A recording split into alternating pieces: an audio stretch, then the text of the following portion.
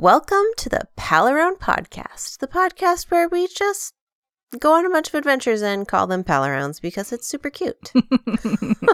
And fun. My name is Julia, and I'm here with my best pal, Tina. Hi, Tina. Hello, Julia. Hello, everyone. Well, welcome to another month of Pal Arounds, and we've had some busy times. I need a break from October. And I didn't even do everything I wanted to do. October was busy, and it's just getting busier from here on out. Yes. So in today's episode, we are going to talk about some RunDisney news. We are going to hear about Tina's whirlwind solo trip to Disneyland. And then I think we'll wrap it up by talking about some convention stuff as well. How's that sound? You forgot one thing. Oh, I did. Tell them what I forgot, Tina. We went to a talk at the Walt Disney Family Museum. I know I've said it before. Man, Walt Disney Family Museum, you are knocking your talks out of the park. So this was a talk about the 30th anniversary of Nightmare Before Christmas. How could I forget about that?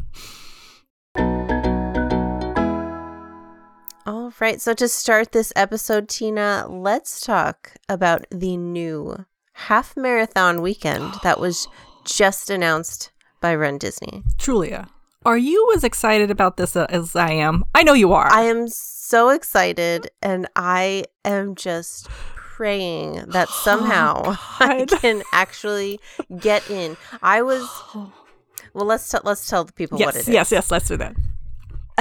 So just announced this week, they said there is a new Disneyland Halloween half marathon weekend.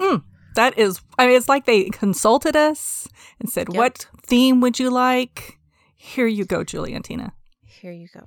The only thing I don't like about it is that in September, so it is going to be hot. Yes. It is going to be a hot one. But the Disneyland Halloween half marathon weekend is going to be September 5th through the 8th, 2024. And general registration, because the club RunDisney registration is, you can't get into the club anymore. It is sold out. I did look into that. I did too. But the general registration opens February 13th, 2024, which is not that far away. I'm curious. Is February 13th on a Friday? Hold on. I'm checking here. No, I'm pretty sure it's a Tuesday. It's a Tuesday. You're right. Okay. I was like, that would have been cool. Yeah. It couldn't have been any more bad luck for us general people trying to get this race, though. So, Julie, we talked about this briefly, and I know we're both interested. Make arrangements now for February 13th. There you go. And for those, just in case you're interested, I suspect that, well, maybe, but I suspect that there might be some virtual openings. It doesn't necessarily say it here in the description that there will be virtuals, but the Disneyland half marathon, which is happening in mid-January, January 12th through the 14th of 2024, there are still virtual spaces open for all of the races. No, it's happening January 30th through February 2nd. Oh, I'm looking at the wrong 2025. Are you at 2025? I'm just looking at the 2024-2025. My God. What, is there a race in 2025? Are you ready for 2025? They've announced it, and the general registration is June 18th. Well, there you go. Oh my gosh. Even more news I didn't know about. That's like, funny. Wait a second. I'm just looking at their calendar events on RunDisney.com, and I was like, okay. But anyway, back to what you were saying. So the Disneyland Half Marathon in 2024 is January 12th through the 14th. And the 5K, 10K, Half Marathon, and even the Dumbledore. The Dumbo Double Dare are all available for virtual race registrations. Yes, it's still open. I did look at that. I'm still looking at it. Yeah. You know what else I was looking at? Again, is the RunDisney virtual 12Ks of Christmas. The Christmas one. There is some pretty good swag that comes along with it. It is not cheap. Yeah. It is not cheap, but there is some significant swag that comes. Now, what's the difference between the Christmas virtual and then, wait, did they have the summer series this year? I believe they did, but I think you're right. I think remember what it was. I think they did. So what would be the difference? Just the swag? Because you don't get swag for the summer series, the summer virtuals. It's just the four medals. You just get the medals, right? Yeah. So the swag that comes with let me find it, the 12Ks of Christmas, you get 3 4K virtual races on courses of your choosing. You get a participant long-sleeved hooded shirt. You get a holiday corksicle mug and hot cocoa kit. Well, that is probably the price right there. Right? And you get 4 commemorative finisher medals that double as Christmas ornaments. Plus the digital race bib and finisher certificates and the digital race toolkit. Okay, I am looking at it as well. Which features printable mile markers. So I'm like, this is kind of cute. I want to see. I kind of really want that corksicle mug. I'm looking at the ornaments. I don't need any more ornaments, but those ornaments are cute. I don't see a picture of the corksicle, but I'm sure it's adorable. Huh. There's 20 as of this recording. There's 29 days before this. Oh my God, there's 29 days until December. No. No. But the general registration for that is $267. So basically you have to do 3 4Ks, which is less than 3 miles per race. Right. I'm confused by this math though. You're supposed to do 3 4K virtual races, but there's 4 commemorative finisher medals? Well, one's a challenge. It says it's a challenge. Yeah, it says 3 4K races and a challenge. Okay. I don't know what the challenge is. I'm intrigued. Just do it. Just that you complete all 3. Just do the whole thing. Because that's the same as the summer. Which again, they send you everything. So it's on the honor system. Yes. No posting of times or anything. No. Okay.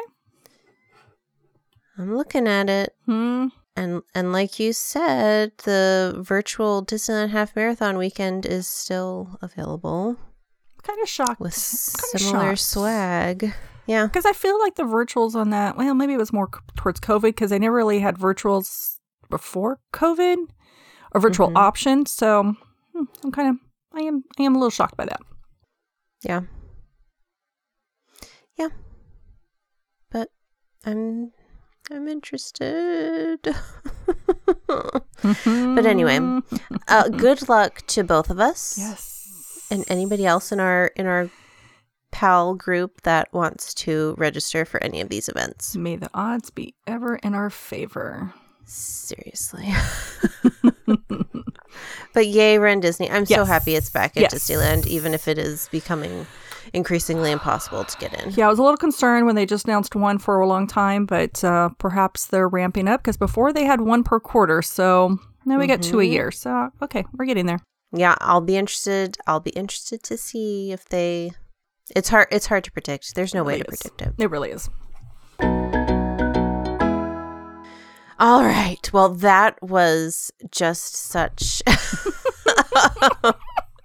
We're so excited, everybody. Yes. So hopefully you followed that conversation.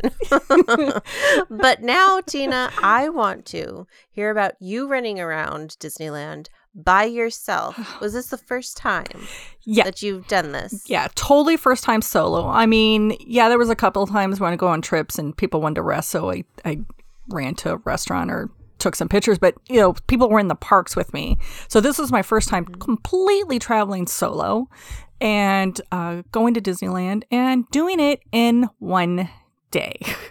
Yeah. It took a little bit. I had to let go of some feelings where I wouldn't see some of the nighttime things, especially the Halloween fireworks, which are one of my favorite fireworks. But you know what? The trade-off was kind of worth it.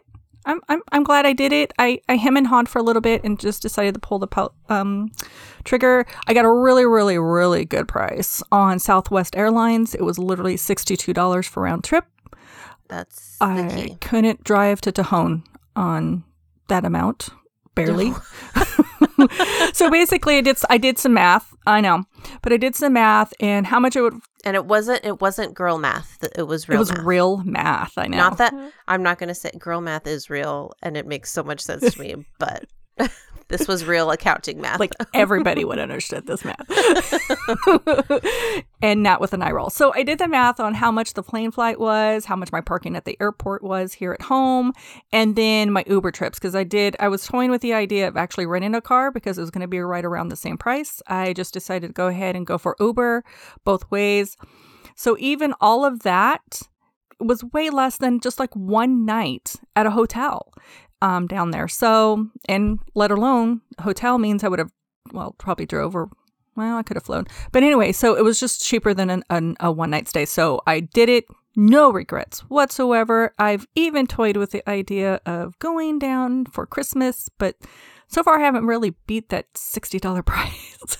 Yeah, but that's pretty good. Yeah, they're on sale, but just not quite that cheap. I jumped in with some points and then half price stuff. So it was really good. So anyway, so I did take one of the early flights out. I don't think it was the earliest flight because the earliest one had a stop. And I was like, yeah, no, that's not going to happen. So I took the flight from home to Long Beach. Really love Long Beach Airport. It's such an easy airport. No fuss, no muss, just go. Caught the Uber very, very quickly there. Very cool Uber driver. Talked the whole way about football, Disney, crazy stuff. It was just fun. It was a great trip down there. So it's really started my morning out great. I was in the park purchasing my Genie Plus at 8:20 in the morning. That's great. Yeah, I was able to see the Mickey Mouse and Minnie Mouse and I don't know, was it the band? No. Where they have music and they're dancing right on the train station. So I even caught the welcome. I guess that's the welcome, right? Mm-hmm. And so my main thing going down there was basically just to see some Halloween stuff, ride Haunted Mansion Holiday, ride Guardians of the Galaxy, Monsters After Dark. And people are like, you're only going down there for two things. I'm like, well, I was going down there for some popcorn buckets, but those sold out before we got there. Or I got there yet. We'll not talk about that. Let's not talk about Bruno, and I haven't bought them on eBay. So anyway, so I was like, well, I planned to bring back some popcorn buckets, but that didn't happen. So I bought more stuff and I didn't think I was going to get home. So it was funny because I was really happy that my Southwest flight, I got A group. And I'm like, yes, I got A group. And it was a good A group. It was A33 going down. I'm like, yes, I did really great. It must have been really fast. Yeah, come to find out, there was only 44 people on the plane going down. But still, they actually seated us in zones, which I've never had that happen before. So that's how little the people were on. But we all had a good time on the flight. It was a good atmosphere. So even on the flight back, which I'll talk about a little bit, there was still only like 50 people on the plane. So I started out by taking a Main Street vehicle, the horseless carriage down. Why not? Literally walked back up Main Street. I could have taken another vehicle, but I could have taken pictures of the pumpkins by then. Mm-hmm. And decided to go see how many characters I can see and meet. So that was the other thing I really wanted to do because I don't like to hold up my husband and stuff on trips and waiting for characters. So I took advantage of it. Saw Chip and Dale together. Super cute in their Halloween costumes. And then I bounced over to the Emporium and there was Donald Duck in its vampire outfit. So that's the only three I did decide to meet. Mickey and Minnie lines were humongous. So when I first got my Genie Plus, I immediately got the Haunted Mansion Holiday. But Julia, it was down a good portion of the morning. I was a little concerned. Oh, no. Yeah. A little concerned. So I kept stalking the app. It's down. But I did have my Genie Plus. It did turn into a multi-pass experience kind of thing. But I was like, I'm not using it. In case it comes back up, I want to be ready to go. And because it was a short trip, I really didn't have time to stand in a line that was an hour long. Yeah. So I was just going to keep that in my back pocket. So I just went on and I went on Buzz Lightyear. Decided to go on Buzz Lightyear. It was a walk-on. And then I thought I'd ordered breakfast. Didn't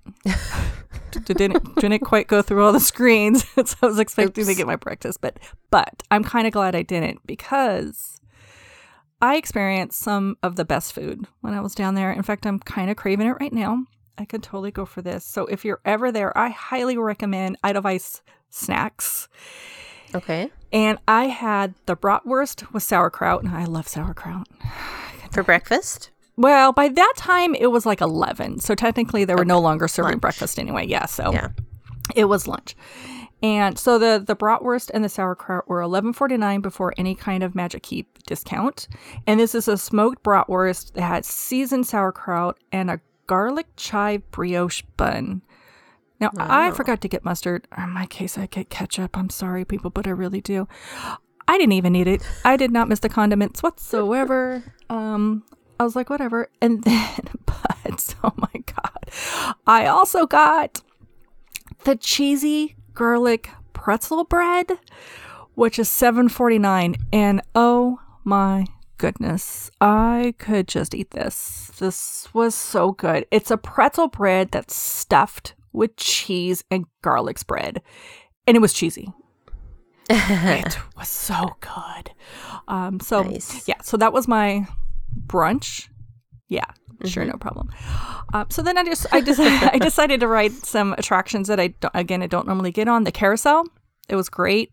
Just got on it, filmed it. It was just a great time. The monorail, which I haven't been on for a very long time, actually. So that was fun. And then the train. By the time I got off, we back up. By the time I got off by the time I finished eating, Haunted Mansion Holiday was back up. So I decided to hightail it over. And thank goodness the Genie Plus Lightning Lane was not long. Like I literally almost walked onto it. It was not bad at all. So I was like, oh, thank goodness. So I got that out of my system. I was like, if I didn't get on those two attractions that I listed, I think that I would have been disappointed a little bit. It still would have been fun, a little disappointing. But anyway, I got on. Everything's cool. Got on Big Thunder Mountain. Let's see. The train. Rode the train around. Actually, a couple times. I just decided to stay on. Heck of it. Just go for it. And that's really all I did. Oh, wait. No, I shopped. On Main Street. And that's really all I did. Took pictures and filmed. And then by that time, I think it was around 1 o'clock or so. Headed over to California Adventure because I definitely needed to get California Adventure in. Like I say, I wanted to do Monsters After Dark. I did get Lightning Lane for that as well. Great. So perfect.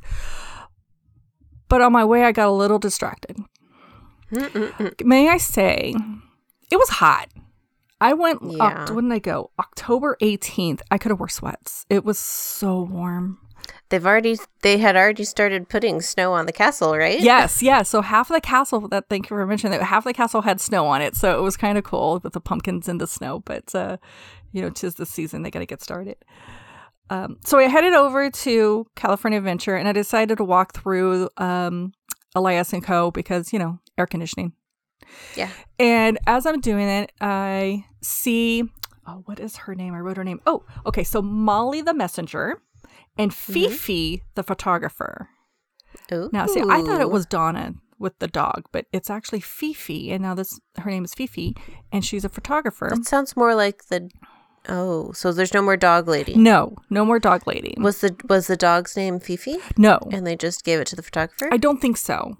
Although, you know what? She was mentioned on the entertainment. So she might be there, but she wasn't there when I was walking through the store. So they were just in the store, obviously. Because they were hot. Enjoying air conditioning as well. And early in the day, I decided to get a celebrate button and said, first solo trip. That'd be fun. And I actually got not a lot of attention, but I got people saying, congratulations, how fun, So it was a great conversation starter because I love talking to people anyway. So it was kind of fun. So I'm walking through the store. I see them in this area, but I started going to this other stand to look at some product. And they came up to me and they noticed my button And this, I think I met 2 new friends. Let's just say love it was great. They were talking to me about my trip and how I was doing and why I came down by myself and I'm going to enjoy it and do all this other stuff. And then she brought Molly over and then Molly's talking to me and I got my first telegram. It was so cute. They made it out to my husband and it was from Buzz Lightyear. She said it's going to be Buzz Lightyear and she said, thank you for sharing Tina with the universe. So it was cute. It was really cute. But so it was fun. I'm sorry. So it was fun. And then we took some pictures. I asked if I can take some pictures. And just to let you know, if you take a picture with Fifi, she will take your phone and take a bunch of selfies. And they are called selfifis. Cute. So I got some selfifis of Fifi. Cute. So anyway, so I did it right that time. It was almost time for my Guardians. So I went over there, enjoyed that ride. Oh, I forgot to say, one of the other things I got over in Disneyland, sorry, I'm rambling a little bit, but in Disneyland was it's worth a mention. It's the guava agua fresca. I could have had the guava agua fresca, the bratwurst, and the pretzel bread and just been totally happy. No problem. Nice. So that was $6.99, and it says it's a refreshing guava water served with a slice of fresh pineapple. And let me tell you, on that hot day, it was so refreshing. Hit the spot. Yeah, it really was. I could have probably had another one later on, but I didn't have time because I ran out of time. So I didn't do too much at California Adventure. I did ride Mater's Honkin' Halloween. Is it? No. Is it Honkin' Halloween? Okay. No. Jamboree. I didn't get on Luigi's Honkin' Halloween because that line was a little too long. I did Radiator Springs, single rider, of course. And then for dinner, I had at Aunt Cass Cafe, which is the creamy mac and cheese in a bread bowl. This might be one of my favorite things now since they got rid of my chicken salad there. And if that was $12.49 there. So then I decided, look, I'm a big girl. I'm always late. Let's start 2 hours before my plane leaves to get situated. I had to buy churros and caramel apples. So on the way home for the people here, for my family, I was like, let's just get started. And then I started panicking that I bought too much stuff. I wouldn't be let on the airplane because of size limits. So I started going there, and then, of course, Shaboom started. So I'm like, oh, well, I got to watch Shaboom. It's the Halloween. So there's sidetrack number 1. And for anybody that doesn't know, that's the lighting of Route 66 in Cars Land. Yeah, and then for Halloween, they start off with Shaboom, the normal song they do. And then it gets turned into a spooky song, so it's kind of cool. The lighting sequence is still the same, but the song will change for something Halloween-ish. So go get the churros, a little line. Go get the caramel apples, a little line. And then I'm trying to find these bags, the shopping bags. I had to go to like 5 different places. So now I'm an hour into my 2 hours, right? And then, oh no, I have to go back over to Disneyland to get the stuff I bought. I'm like, please don't be a long line getting into Disneyland. So no problem. Got into Disneyland, got my stuff, and now I can't get an Uber. So after a canceled Uber, after trying to get an Uber for about 10 minutes and then canceling on me, trying to get another Uber, I am down to less than an hour by the time I get into the Uber. And to say my blood pressure is a little high at this point. Yeah. But lo and behold, we got to the airport with 20 minutes to spare. Thank goodness my flight was the last one, so there's no one at Long Beach. And if you know Long Beach, you know that it's not a problem. Went through security. They had to scan my stuff 3 times, and I'm thinking, no, please don't do this. Please don't do this. I've got to go. As I'm standing there sweating it, they were like, "What are these sticks?" And I'm like, "Sticks?" They're like, "Do you have lollipops?" I'm like, "Lollipops? No." I'm like, "Oh, caramel apples." So the caramel apples had to get scanned through twice because they weren't quite sure of these sticks. What is this? I'm like, "You're more than welcome to look." They're no, that's all right. So then I went to the wrong gate. Come on. Again, if you know Long Beach, there's only 2 ways to go. I go left, should have went right. And as I go right and get into the southwest portion of the airport, they're calling my name over the loudspeaker as in to announce my arrival. So I'm running down with these bags. I'm here. But lo and behold, got on a plane. Everything was great. No problem. Only 50 people on that flight. So again, free reign. They didn't care how much stuff I was carrying on. They didn't care about anything. So you took a whole overhead compartment. I did. It was mine. It was totally. There was no one in front of me, no one behind me, no one across from me. I mean, it was just perfect. Yeah, it was fairly empty. But so anyway, whirlwind. My experience, totally do it again. Maybe allow 3 hours to start winding down, because evidently on my own I'm a hot mess. So, but I'm so glad you had fun, though. I'm glad I did it. I'm glad I had fun. I mean, how can you not have fun? I didn't think that was going to be the problem. So, but would I do it again? Heck yeah. Good. Yeah, I know you were more worried about the logistics of it than the actual being at Disneyland, because you have no problems making friends. So yeah, that's great. Yeah. Good job. Do you think there will be another solo trip to get yourself down there for Christmas? That I'm not sure of. I've got quite a few things coming up for Christmas, and I'm not sure it's going to be in the budget or the time strain. So we'll just have to see. Never say never, right? Never say never. At least you got to see Haunted Mansion Holiday. That's the best Christmas ride. Yes.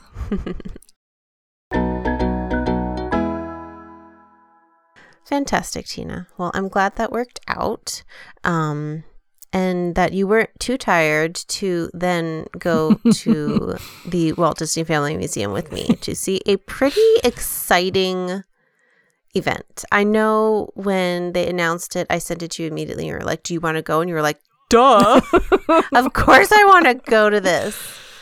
So they announced, I think back in September, that they were going to have an event which was called This is Halloween, celebrating the 30th anniversary of The Nightmare Before Christmas, which just reading the title is exciting. But then we read the lineup of the guests that were going to be there, and we're like, yes, we must go.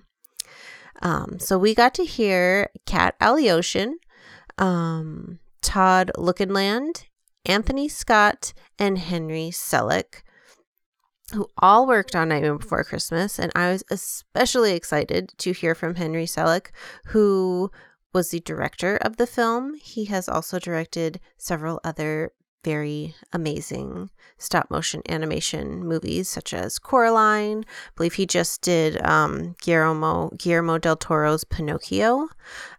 So he's still working in the stop motion animation universe, and it's really just such an amazing form of animation. I've always been fascinated by it.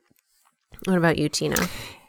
Yes and no. I appreciate it. I don't think all of them hit home for me, but it is an art form. I don't know how they have the patience for it, but just what they do is just wow. Yeah, at one point during the Q&A, I think they were asking Anthony Scott a question. I don't remember the question, but basically, I do remember the question. They were asking, back when they filmed Nightmare Before Christmas, which was 1993, was when it was released. So in the early 90s is when they were working on this film, and the technology was such that you couldn't immediately watch what you just did. So it was a very different editing process. And Anthony Scott said, yeah, it's pretty intense and laborious. And if you get 2 seconds of film in the day, like, that's a good day. I can't even imagine. I was kind of expecting more like two. So patient. Yeah. Nope. I was expecting like 2 minutes. 2 seconds. That is just absolutely amazing. So I appreciate the work that goes into it for sure. Yes. Something else that they talked about that I feel like I knew at one point, but did not remember before they mentioned it, but they filmed it in San Francisco. Solely. Like it. Yeah. They said they had no satellite offices. I mean, back then you didn't really have Zoom or anything like that. I was quite shocked about that. Yeah, it's like I feel like I should have like had that in my memory and in my facts before then. But yeah, they had Skellington Productions, which was somewhere on like 7th Street in San Francisco, which isn't that far from the Walt Disney Family Museum. But to start off the presentation, they showed a little short film, which I forget who they said was taking their camcorder around and filming stuff as they were. It was one of the four. Yeah, of it was them. Tom Lookinland. Okay, it was Todd Lookinland. Yes. And he just filmed stuff throughout the making of the movie and put together this little short, kind of like a family home video. Like you must have those from the 80s and the 90s. We have a whole cabinet full of family videos like that. But it really showed how intricate and painstaking the process is, from like you just barely have to move the puppets. You have to like change the it's just it is a special kind of artist For sure. that an animator that goes into that line of animation. But it was really cool to see, like, from the time, all these little different pieces of history in film on their little home video. Yeah, it was like when he mentioned they were in, going back to San Francisco, I took like a little bit more pride in knowing that this wonderful film was built in the Bay Area. It was just kind of cool. I think did they mention that ILM, they probably helped with the sound, which was also just right down the street.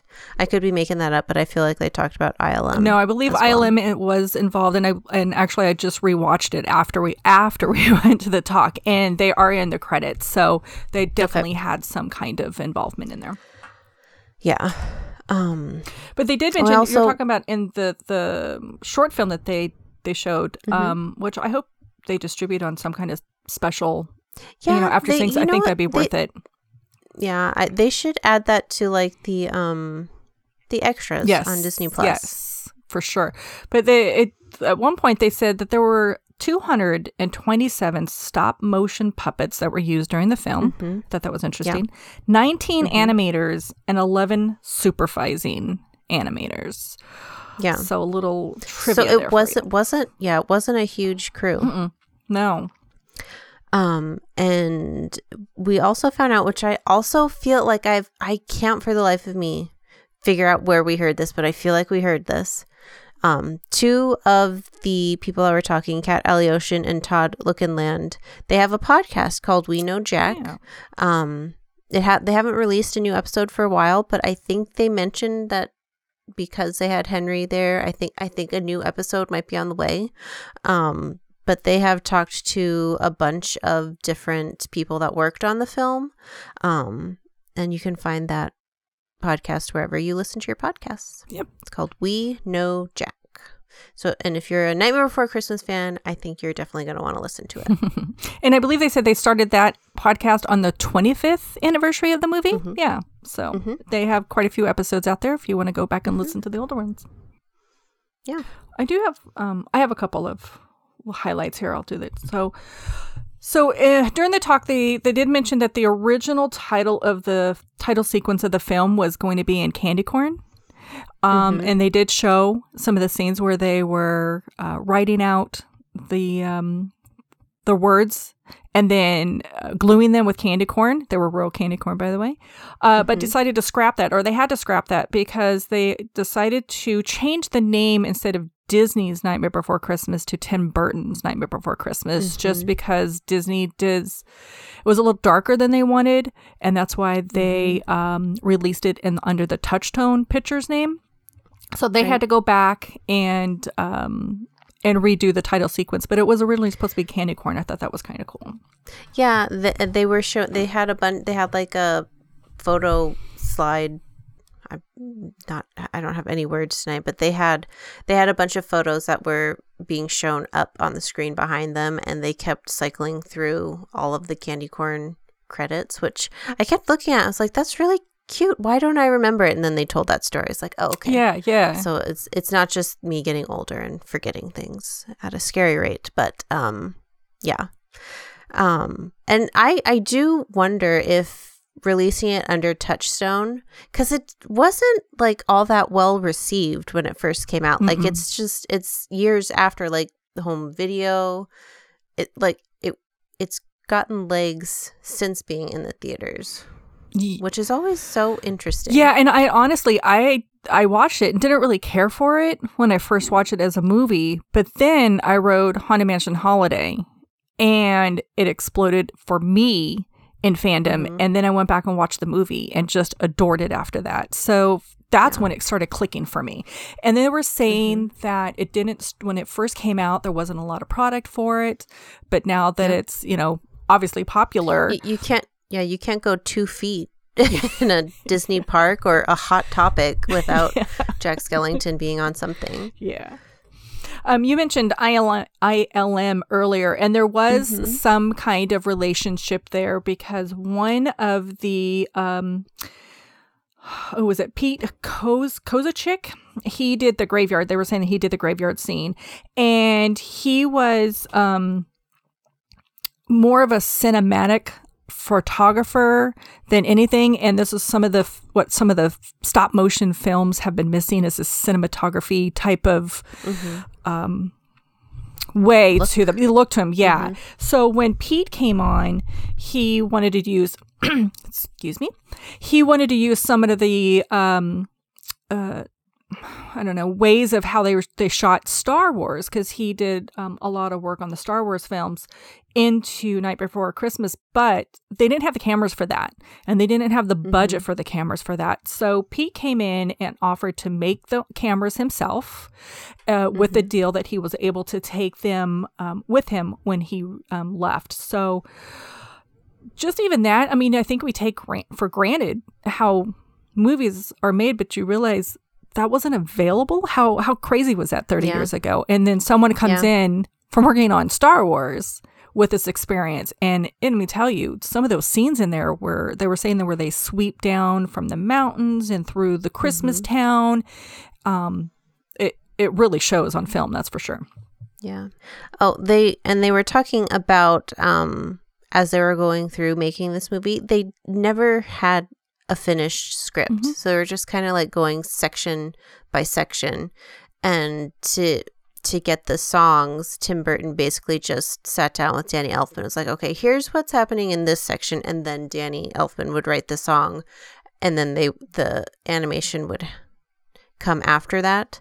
But I was just like, that is crazy. I wonder if that would even happen today. I feel like it wasn't. And the reason they didn't have a script is that the first script writer was Michael McDowell, and he fell ill. And so he was unable to finish it. But they did bring in a friend of Danny Elfman's, Caroline Thompson, who was able to stitch in some of the scenes and the songs.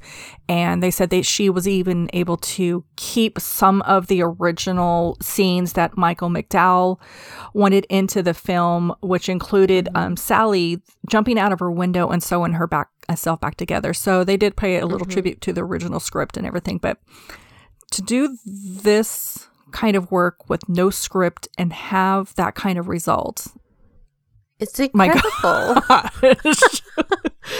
And like, I feel like so something that they talked about is just how magical it felt on set, and how a lot of the animators and the crew members that went on to continue working on other movies, they've even said that working on this movie was like the best time they've ever had in their career. Yeah. And Henry Selick weighed in on that by saying that really they didn't have like the studio politics like you get on a lot of other productions, because Disney was making this film as a gift to Tim Burton because they wanted him to come back and work with them, because he had major success with like Batman and Beetlejuice, and they wanted to have a project with him. So really they would give Henry Selick some notes, and Henry Selick would go to Tim Burton and be like, well, like, what do I do with these notes? And Tim Burton was basically like, well, if you like them, do them. If you don't. And that was that. Like, there was nothing that the studio could say because they were making this movie so that Tim Burton would work with them. That is amazing. I mean, can you imagine? Yeah. I mean, we've heard stories of Jeffrey Katzenberg being kind of difficult and having the power. Very strong opinions. To say, yeah, no. Yeah, I'm not going to do that one. Not gonna happen. Thanks for your input. They had some great stories, by the way, but and I think we can probably do an hour long just on the stories. But I want to test your trivia here. Okay. And Julie, you know that the answer, but what does Nightmare Before Christmas and Toy Story have in common? I was wondering if you were just going to go there.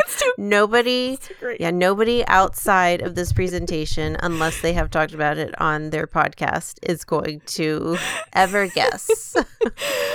We had some great laughs in this. So, who was it that found it? Oh, I have his name. And it was Jerome. Jerome Ranft. Yeah.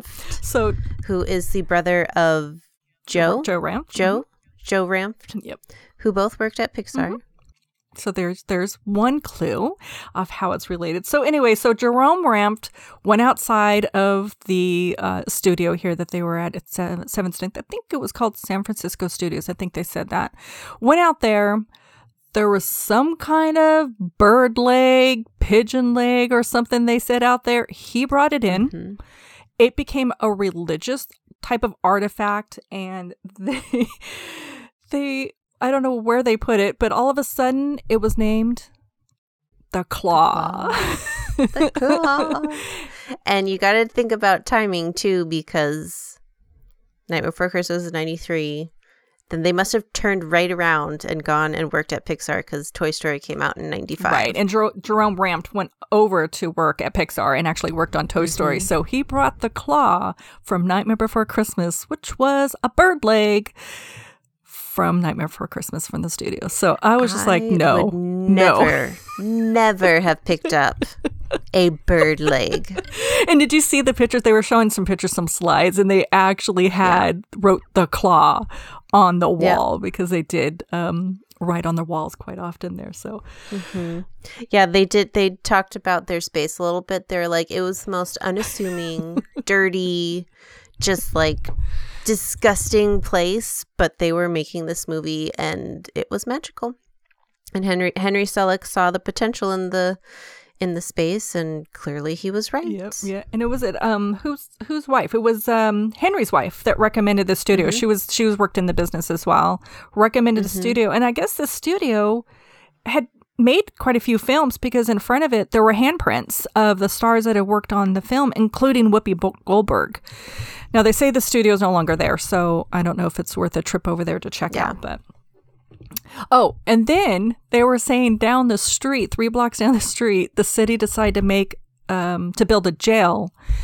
And they were using pile drivers, and it would shake their building and their cameras. So they said they got used to filming in between the pile drivers. So it's like, oh my goodness, that is wild. All this things going on around him. Yeah. So several voices were obviously recognizable in this movie, but one of them was Sandy Claus, or maybe one of them was Sandy Claus. And what they wanted, Tim Burton wanted Vincent Price for Sandy Claus, which would have been amazing. I mean, he was good. Vincent Price. Yeah. Unfortunately, Vincent Price was ill, and he was not able to perform the voice. They hired a local actor, Ed Ivory, but they said some of the other voices that were being considered with James Earl Jones. I don't know if I can picture that because to me he's always Darth Vader. Yes. So I and the story they told, he was not impressed with Danny Elfman at all. No, kind of came back in with his tail between his legs there after our conversation. Yeah, and he's like, okay, maybe not him. And then the other one, I don't know if I can picture this one either, was Don Amici. But they said he was a pain in the you-know-what.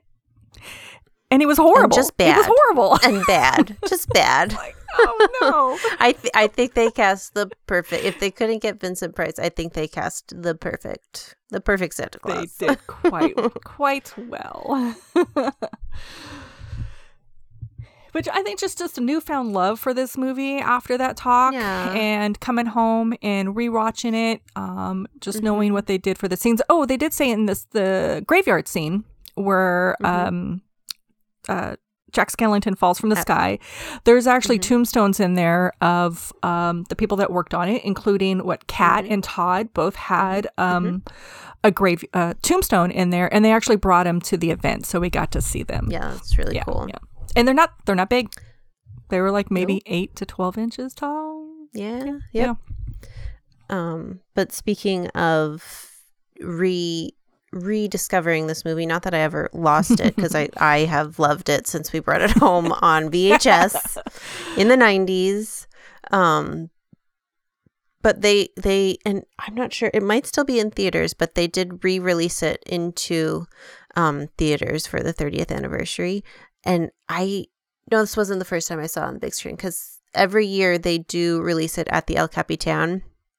And like, I don't know if they're still doing like the 4D, but the year I went, they were doing 4D, which had smells and, 3D glasses and interactive stuff. But just seeing it on the big screen is amazing, because you can really see all the detail. You can see like fingerprints on the puppets. It's just, it takes it to a whole other level when you're watching it that way. Nice.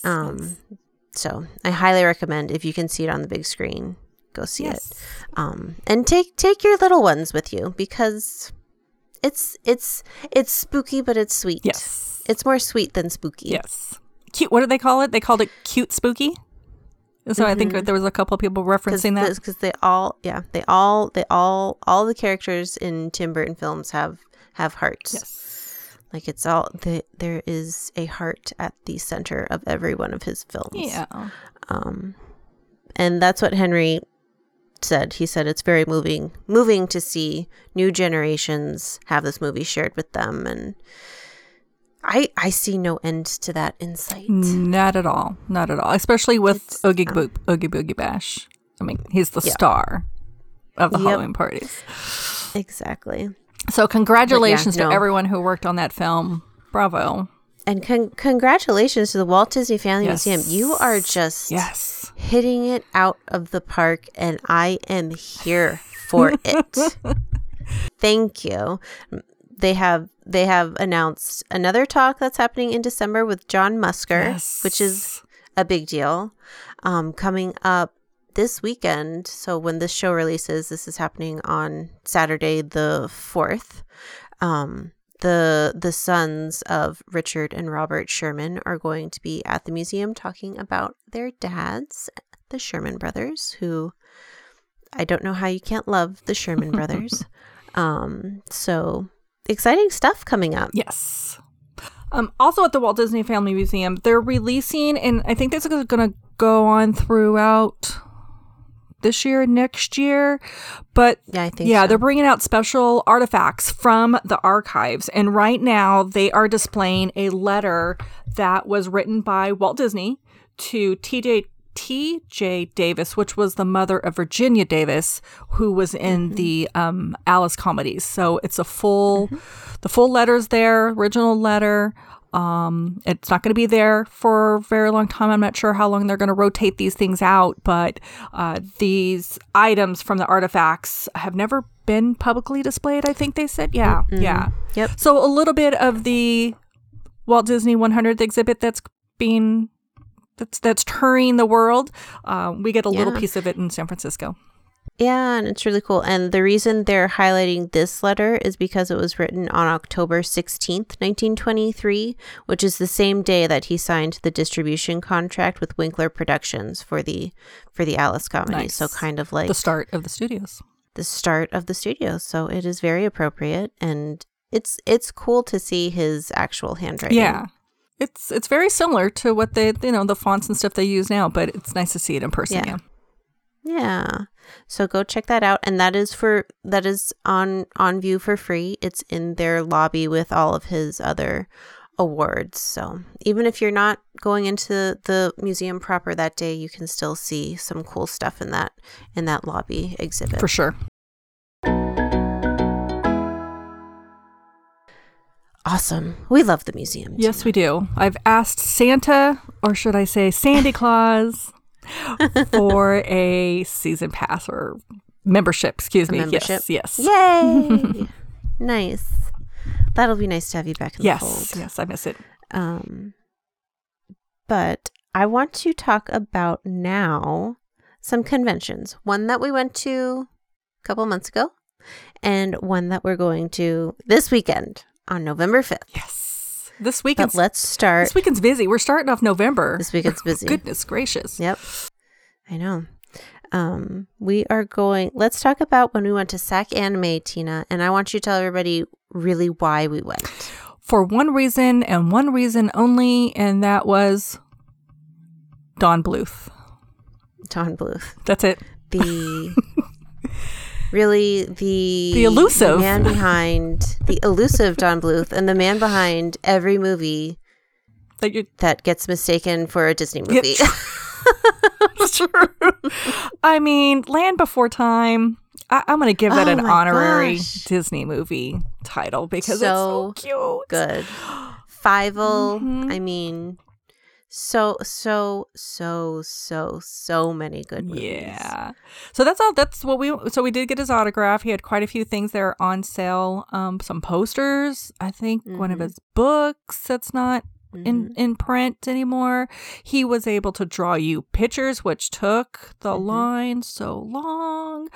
But I can only imagine how wonderful that would have a piece of art from him. And but yeah, no regrets. It was a pricey one, but it's, you know what he's done in the industry where he's been. So I brought my Elliot 9-inch Vinylmation and had him sign Elliot since he was the supervising animator in that movie and also was in charge of Elliot. So I felt that was warranted. And Julia, what did you bring? I brought an original poster of An American Tail. And so we got our autographs from Don Bluth, and then right next to Don Bluth was the voice of Fievel. So I got him to sign that too. Now they had quite a few people there from American Tail as well. So almost I felt like 5, including Don Bluth. Yeah. I just wish I had my Elliot Loungefly backpack at that time, but it's okay. It's okay. You've got it now. But that was a great day, and we walked around the floor a little bit. That was a Saturday. He was only there for that's what we thought. He was only supposed to be there Saturday, but evidently they were doing a panel, which would have been great to listen to, but it was Sunday. Yeah. So yeah. We truly recommend going to SacAnime on Sunday. Yes. It's the crowds. Much calmer. It's much calmer.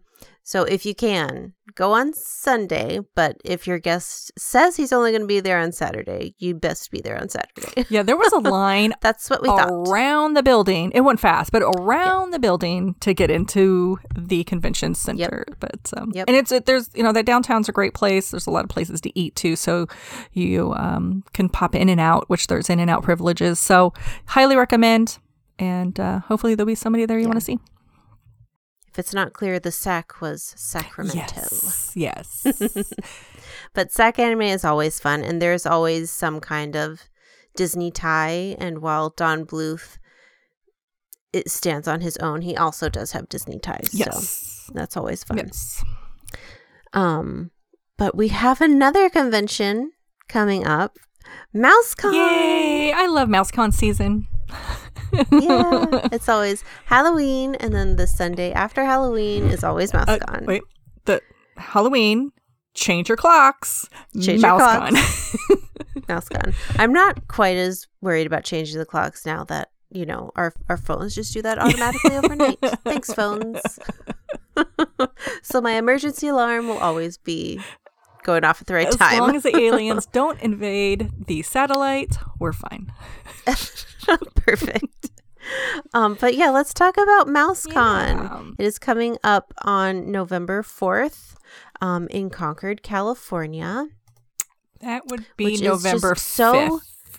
It is coming up on November 5th in Concord, California at the Concord Plaza Hotel, which is just so stinking easy for us to get to. Oh my gosh. It's great. And they have quite a lineup of guests. They are going to have, let's see. Oh, let's just say, Nikita. Let me go back a little bit. It's from 10 a.m. to 5 p.m. So only the one day. And it's only $10. Yeah, it's a steal. It's a steal. Now, the talent will and may charge for their autographs, but we found them very affordable. The panels that they have are part of your price, the shopping, the whole 9 yards. So can't beat that price. You really can't. And speaking of the guests, they are welcoming Nikita Kalame Harris, who was the speaking voice of young Nala in The Lion King. So she's all grown up. Disney legend Tony Anselmo, voice of Donald Duck. The lovely Irene Bedard, who is the voice of Pocahontas, and she always is interesting to listen to. Eden Gross, the voice of Flounder in Little Mermaid. The cartoon little version. Is that the TV show? Yes.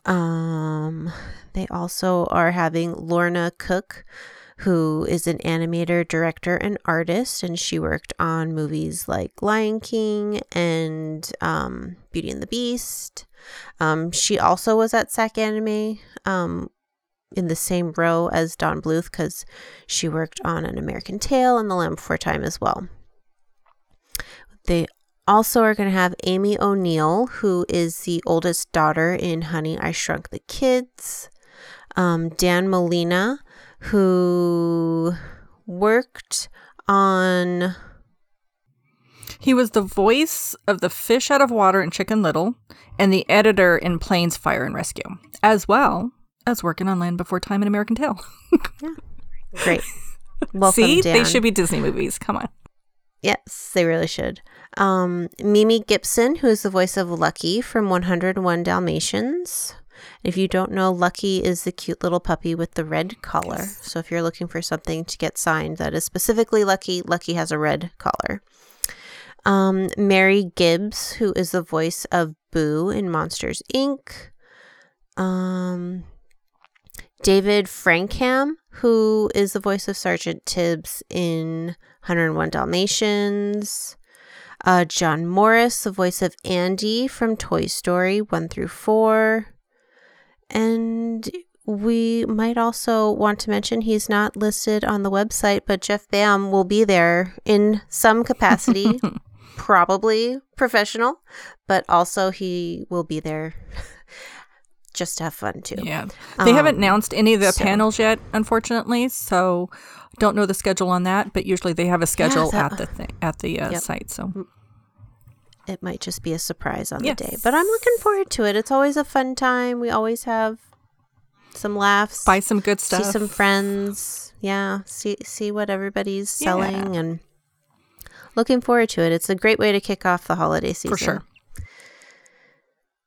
And one of my favorite pal arounds throughout the year. Yes, it has worked for us since we've been going since the beginning. Yeah, I think I've only missed one. Because it was on a Saturday, I think. And you were working. Or I was traveling. Something was happening. I wasn't available. Probably at Disneyland. It's possible. It's been known to happen. But I think we will wrap it up here. Thank you, Tina. Yeah, you're welcome. Thank you. So we are looking forward to some good pal arounds, and we'll probably talk to you about MouseCon and some Disney trips the next time we talk. So until then, keep palling around and we'll see you soon. Bye, everyone. Happy holidays. Bye.